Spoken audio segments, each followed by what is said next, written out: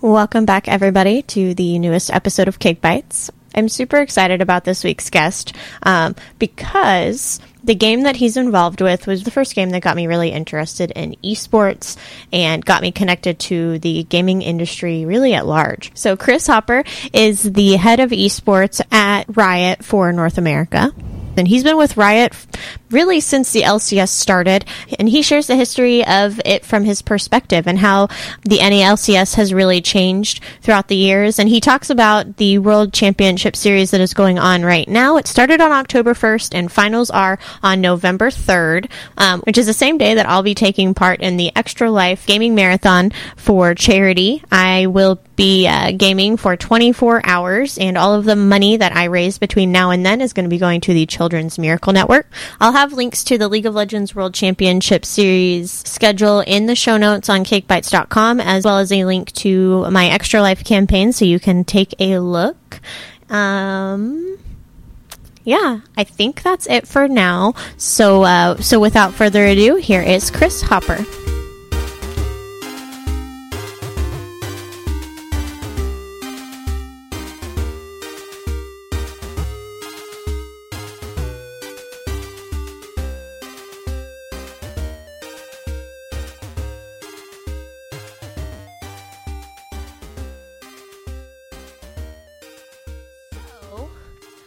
I guess to get started, Chris. You can call me Chopper if it's easier. Chopper, do you have a preference? Everybody at Riot calls me Chopper. Okay. There were way too many Chris's born in the mid '80s, so it's usually the more unique name. Chopper, it is. So Chopper, how did you get started with Riot? So I actually got started with Riot by playing League of Legends. The dream. The dream. The dream came true. I was living in New York after I finished my graduate degree at University of Virginia. I was doing some financial consulting in New York, and ironically enough, my manager at that company had picked up League in beta and was really a avid player and didn't want to stop playing when we should be doing work. And when I was on his team, I would remind him that, like, hey, we needed to do work. And he would say, like, no, let's play League of Legends. And so that brought me into playing League of Legends as a means of diversion. So I started playing with him and all of his buddies. So they were all level 30 and I was level 1, had never played a MOBA before. And so started playing support Malphite with them just because it was the tankiest thing that was free. Played a lot of support Malphite going up to 30. I mean, this was pre-season 1 competitive, so like there was no established meta. So we'd run like Gangplank, Master Yi bot lane, and it was glorious. And then it turned out that one of his buddies who we played with became one of Riot's first NBA interns. And he was here in summer of 2012 and knew that Riot was spinning up an esports department. He knew that I was starting to think about moving on from the consulting firm. And so he put my name in for the esports team. And, several conversations and interviews later, I ended up, getting the job offer. So it was ironically like because of League and because of my manager that I ended up leaving the company that I had been working at and came to Riot. And 6 years later, still am here. And what was your boss's reaction when you left to go work for Riot? I just need to know. Oh, he was super excited. I mean, he knew that I was kind of nearing the end of my time at that place, and that I was, looking for a new opportunity, and the opportunity to come and how passionate I am for gaming, how passionate I am for sports. The cross section of the two was just too good of an opportunity to pass up. So he was super excited. He's a very good buddy of mine, and was supportive throughout. Oh, that's amazing. And you started. When was that? November 2012. And so that wasn't that long after Riot had announced the actual LCS, right? Yes, announced but had not planned. Okay, so were you involved in that planning process then? Yeah, I mean, as soon as I came on board, I mean, I basically accepted an offer like the Monday after the Season 2 World Championships. Wow. And so I came on board pretty quickly, and we were working on the format of the league. We were working on the qualifier format. We were working on the rule set. the team agreements, pretty much all aspects were up in the air. And, I was lucky enough to be able to work on a lot of that stuff.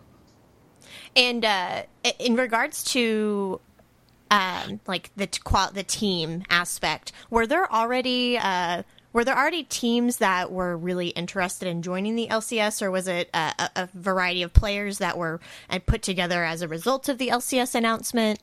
So throughout 2012, there had been kind of a tournament circuit throughout North America. So you had loosely organized teams, and you kind of had a spectrum. You had very loosely organized teams where it would be like 5 buddies who showed up for a tournament, up to, TSM, who at that point already had a gaming house. They were already on contracts. They all showed up in jerseys. Like they were kind of on the more professional end of the spectrum. So there were already a pretty wide gamut of teams that we knew would be interested in joining, and we were only bringing 8 into the initial league. So what we did was we took 3 from the 3 teams that had auto-qualified out of the North American Regional for Worlds 2012.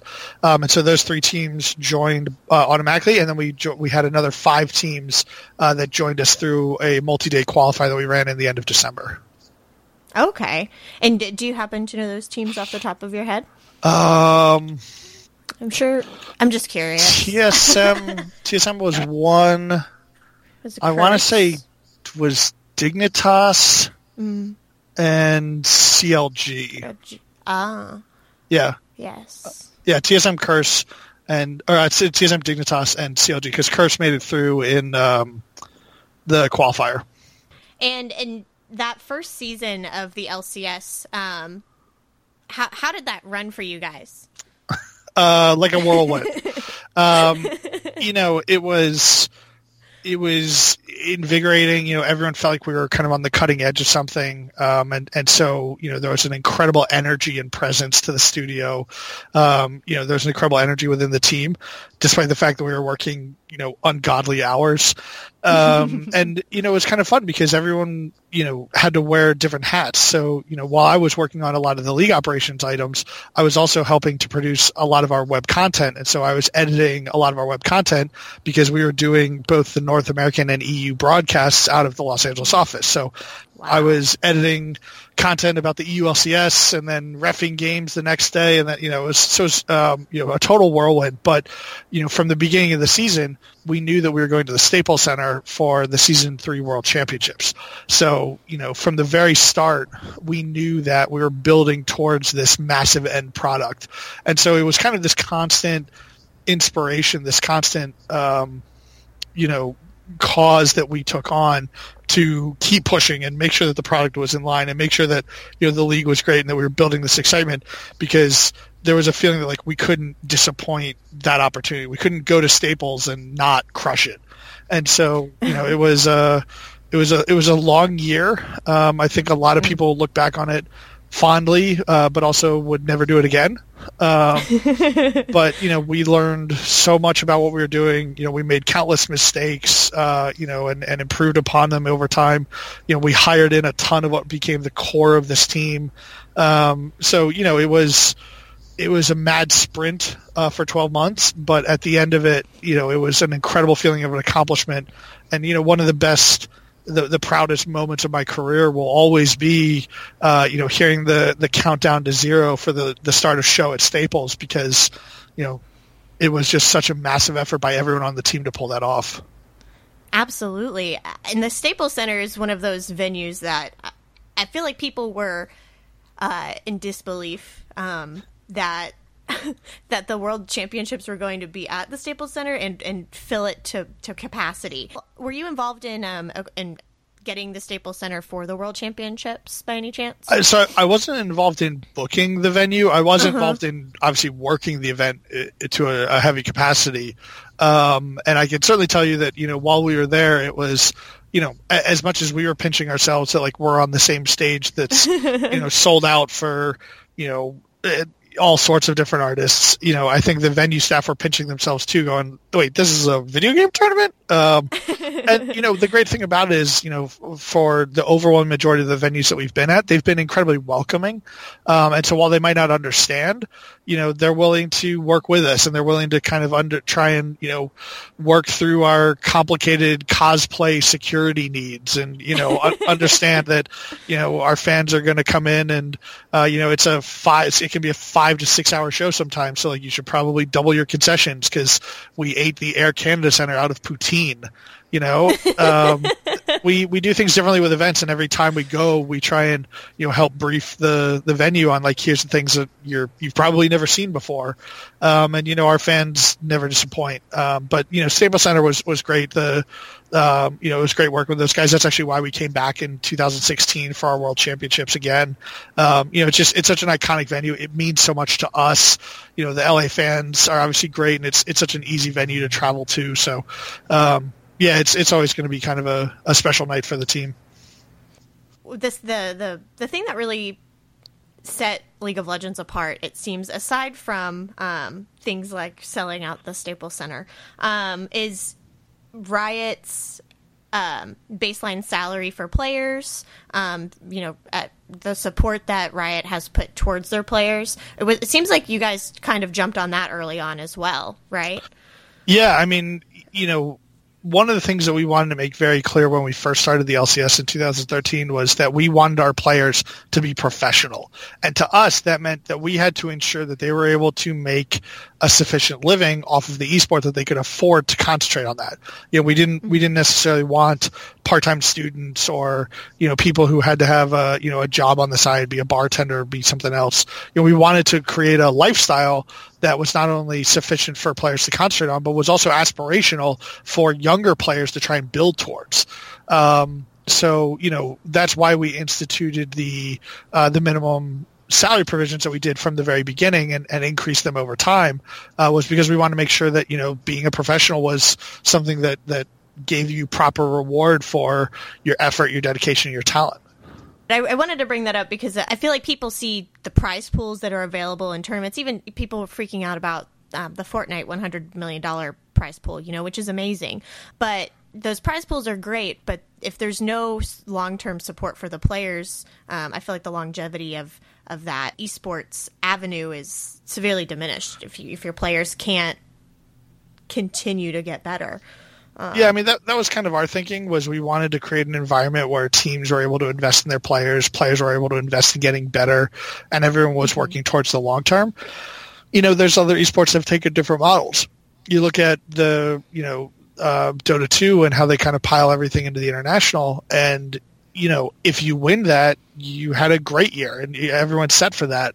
But below the top 4 or 5 teams there, you probably don't have any teams in Dota that are earning as much as, the average team in the NALCS.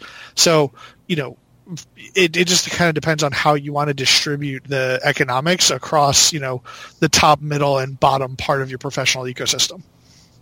And so building on that change, that structure change in the LCS, and expanding the teams that next year, and then even starting the championship points, it seems like you guys kind of did a restructure right there when you did the expansion. Mm-hmm. Can you explain how you felt that changed the structure for the better? Yeah, we brought the extra 2 teams on because we had looked at the competitiveness of the Challenger teams, and we found that there were some pretty good teams that were sitting in Challenger and were, fighting their way up, and we just determined that there was the competitive depth to allow us to create 2 more teams at that LCS level. Cloud9 was a Challenger team. We saw these incredible teams coming out and, just putting on such compelling performances. So, for us, it was about rewarding the competitive depth of the region and, creating more teams that we felt fans would be able to engage with. It allowed us to kind of create more content, because at the time we were in a double round robin best of 1. So it allowed us to kind of create more games and push more games through to the players. Circuit points was really kind of a decision that was made in an attempt to balance the perceived importance of the spring and summer split. A lot of people point pointed to the summer split and said, well, that's really kind of the only one that matters. If you win that one, you go straight to Worlds. And like, you know, it's just such a recency thing that, you know, being good in summer, you know, being good in spring almost doesn't matter. It's like whether you want to go to MSI or not, but at the time that wasn't perceived as, you know, enough to merit really going as hard as you could for the entire year. And so you'd see teams that would kind of deliberately wait to like ramp up their practice schedules, ramp up their, you know, coaches' efforts and everything until the summer. And we wanted to see that kind of an effort year round. So we instituted circuit points or championship points in order to create more of an incentive for finishing higher in spring. You know, by offering more points towards Worlds, which is the end all goal for pretty much every team in the league. You know, we felt like we were going to be creating a proper incentive that would encourage them to try hard throughout the year rather than just for part of it.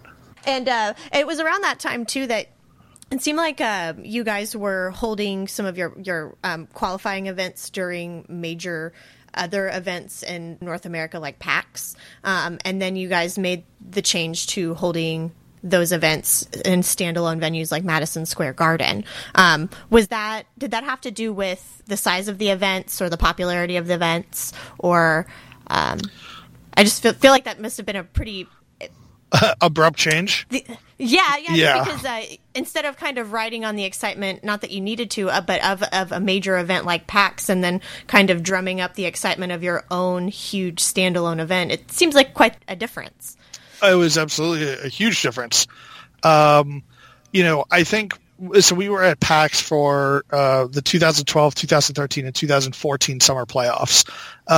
And PAX was a great venue, you know, obviously a great crowd there, people who are incredibly passionate about gaming, people who are incredibly passionate about League. What we realized was a couple things. One, we couldn't really put on the show that we wanted to at PAX. You know, for one, just being in a convention hall is kind of difficult to create a great viewing experience for everybody. You know, we much prefer places that are, you know, like normal venues are kind of built for acoustics, built for presentation, kind of built for visual sightlines and so on and so on. So the convention hall was kind of always difficult to fit into. And we also wanted to be able to fit in more people and also travel to different locations.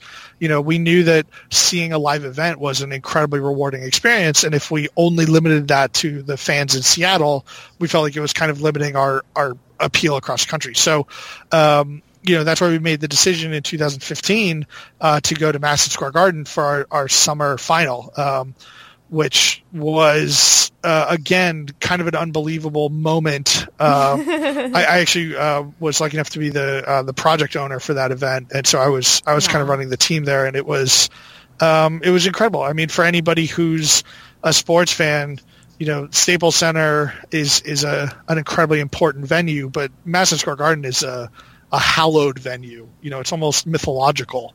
And so to go there and to put on the show, and, you know, we had, I think it was Billy Joel was performing like the 2 nights before us. And so we're like building our stage and everything. And the cool thing about Madison Square Garden that you don't really know, if you haven't been backstage, is that the backstage area off the floor is massive. And so they could actually have his entire like rollout set, and then we were building our set next to it. And so like for a couple of days there, we were kind of there while his band and everybody was getting ready, and then eventually they're putting on the show while we're working, and so we can just kind of faintly hear the sounds of a concert going on while we're kind of finishing up the event, and then we were on the next night, and it was incredibly surreal.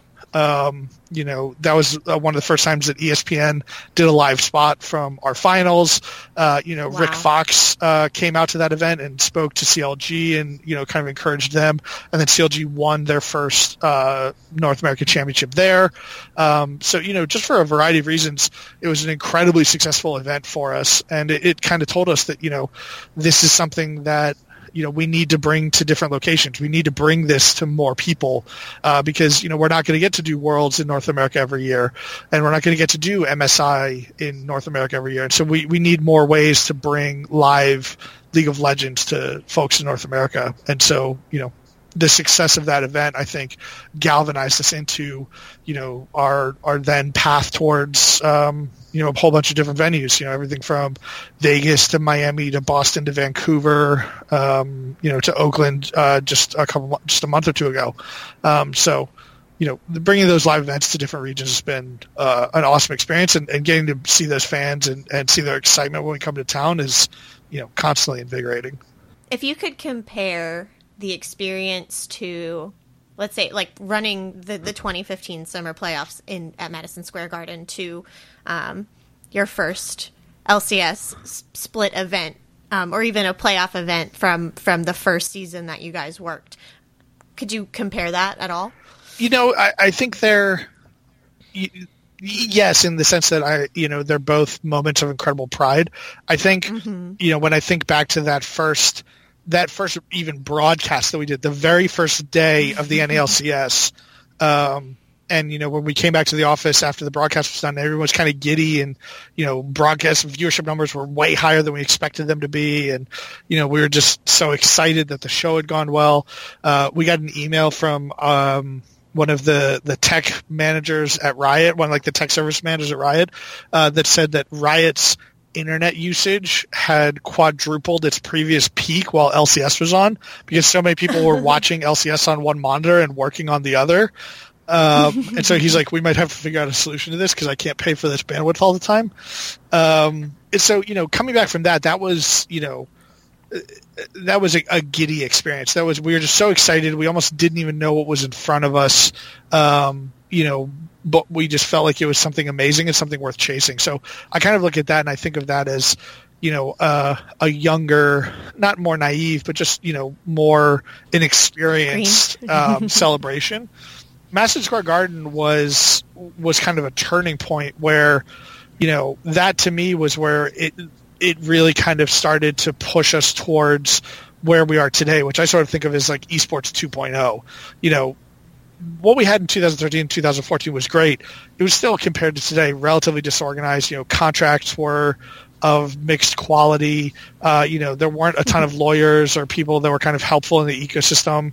In the very first season, you actually didn't even necessarily have to have a written contract with your team. So free agents were able to kind of switch teams mid-season, which we locked down pretty quickly. But so there were a lot of pieces that we didn't necessarily understand. I think by the time we got to MSG in 2015, we kind of knew what we had. We knew what the product was, and so being able to see it realized at that level was incredibly impressive and incredibly invigorating. And it also kind of spoke to us that we could, safely start to think about franchising and think about taking other steps towards, maturity. And so, without that event going so well, I'm not sure we would have felt as comfortable, greenlighting franchising or, building the studio that we did here in LA. And, I think, in a lot of ways that was the turning point for us. As much fun as, starting LCS was, that was the start of a train ride, and, MSG was an inflection point. Yeah, absolutely. And I was going to bring up the franchising next, because that was a really recent change. This is going to, that was announced in 2017, but 2018 has kind of been the launch year. Right, exactly. Yep.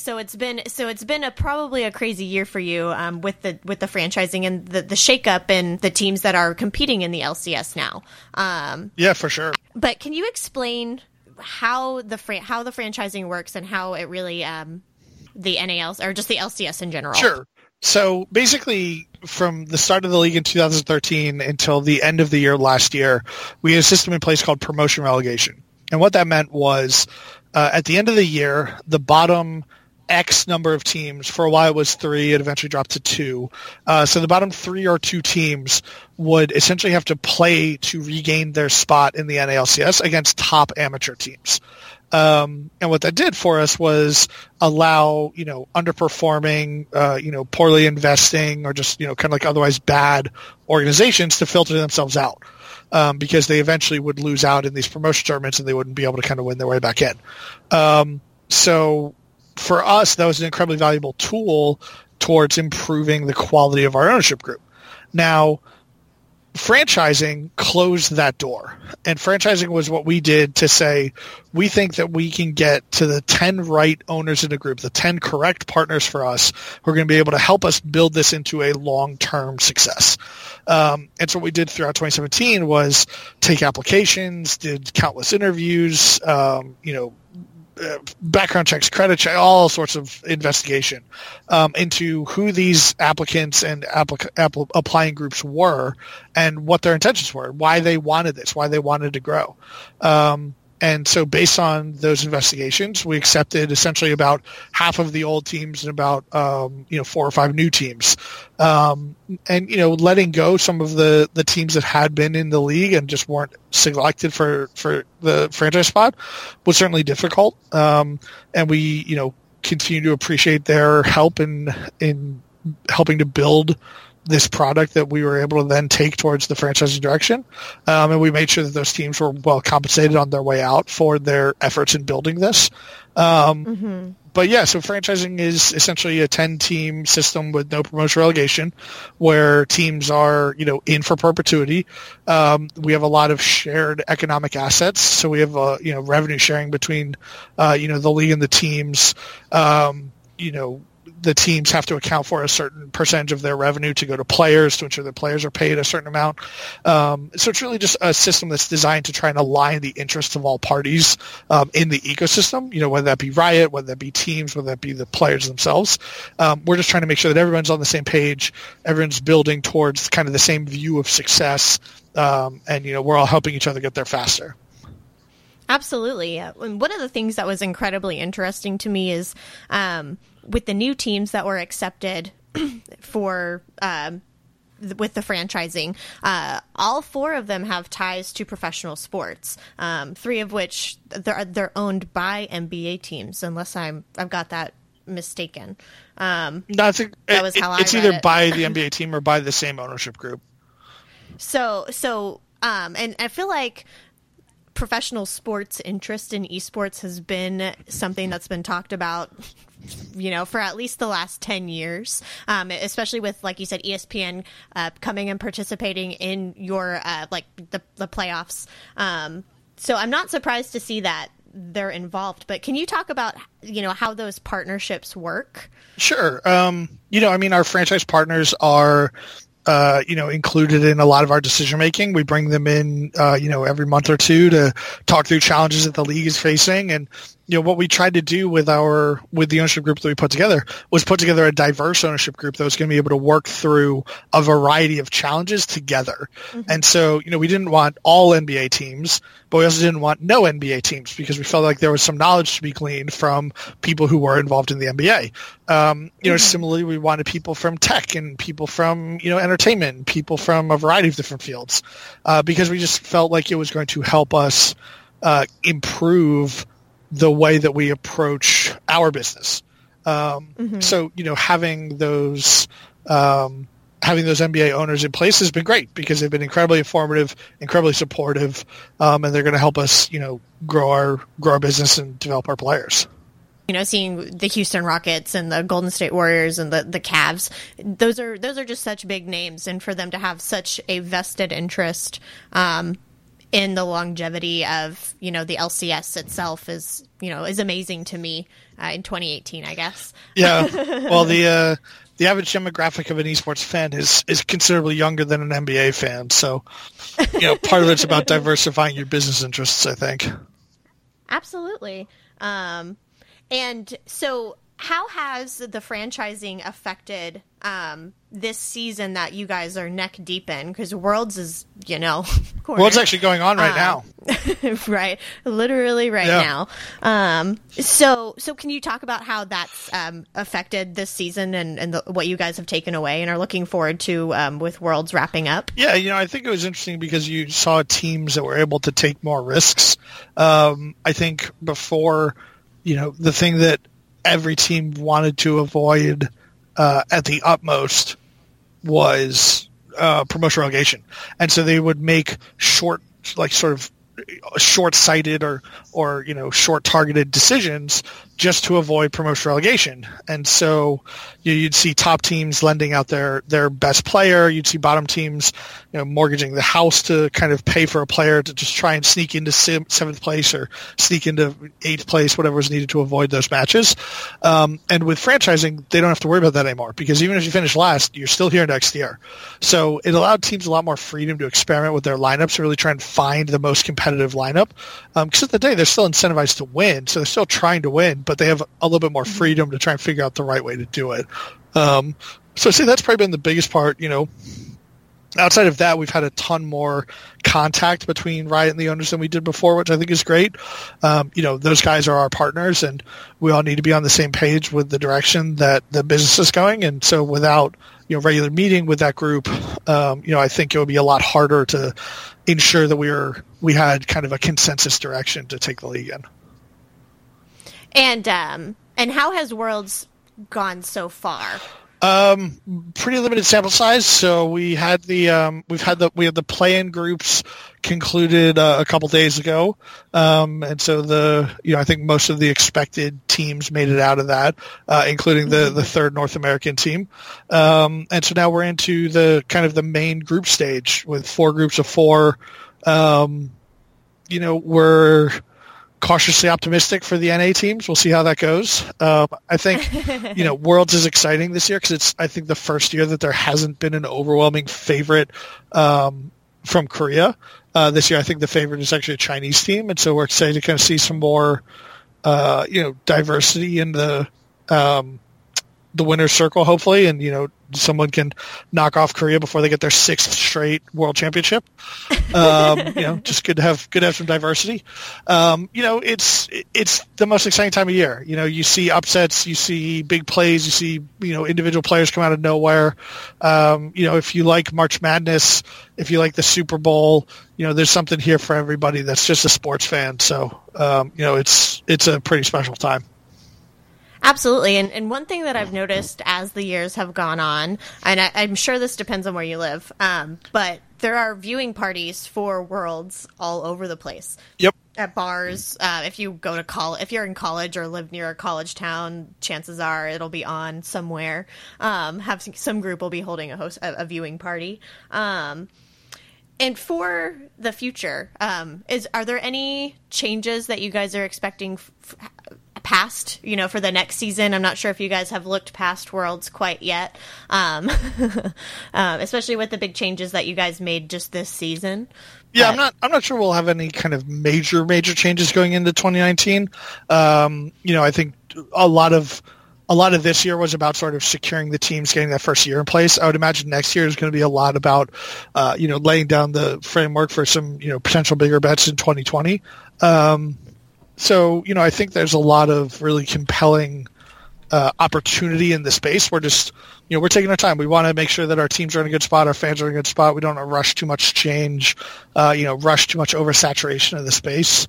So, when we have something to share, we'll definitely give you a call. But, I just figured I'd ask. I hear you. It's the right instincts. Absolutely. Well, I really appreciate your time, Chris. I know that you have been incredibly busy.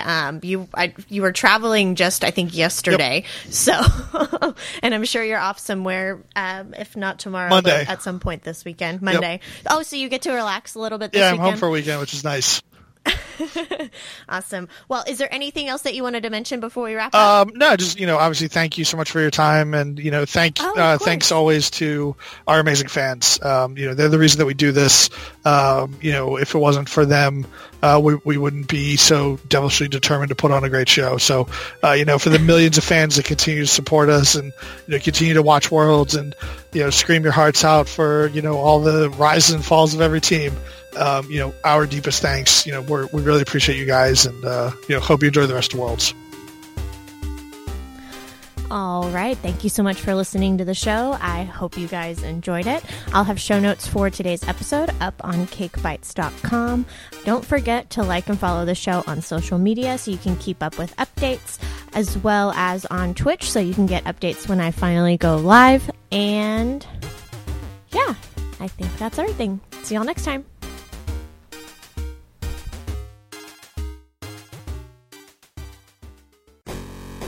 With all the gaming sites full of editorials and fluff pieces, it can be hard to stay up to date on the news from the gaming industry. The Sometimes Geek podcast is a quick and easy listen each week that covers the major headlines and the occasional review, with thoughts from an everyday gamer. You can find us at sometimesgeek.com or on iTunes, Google Play, Spotify, and wherever you get your podcasts.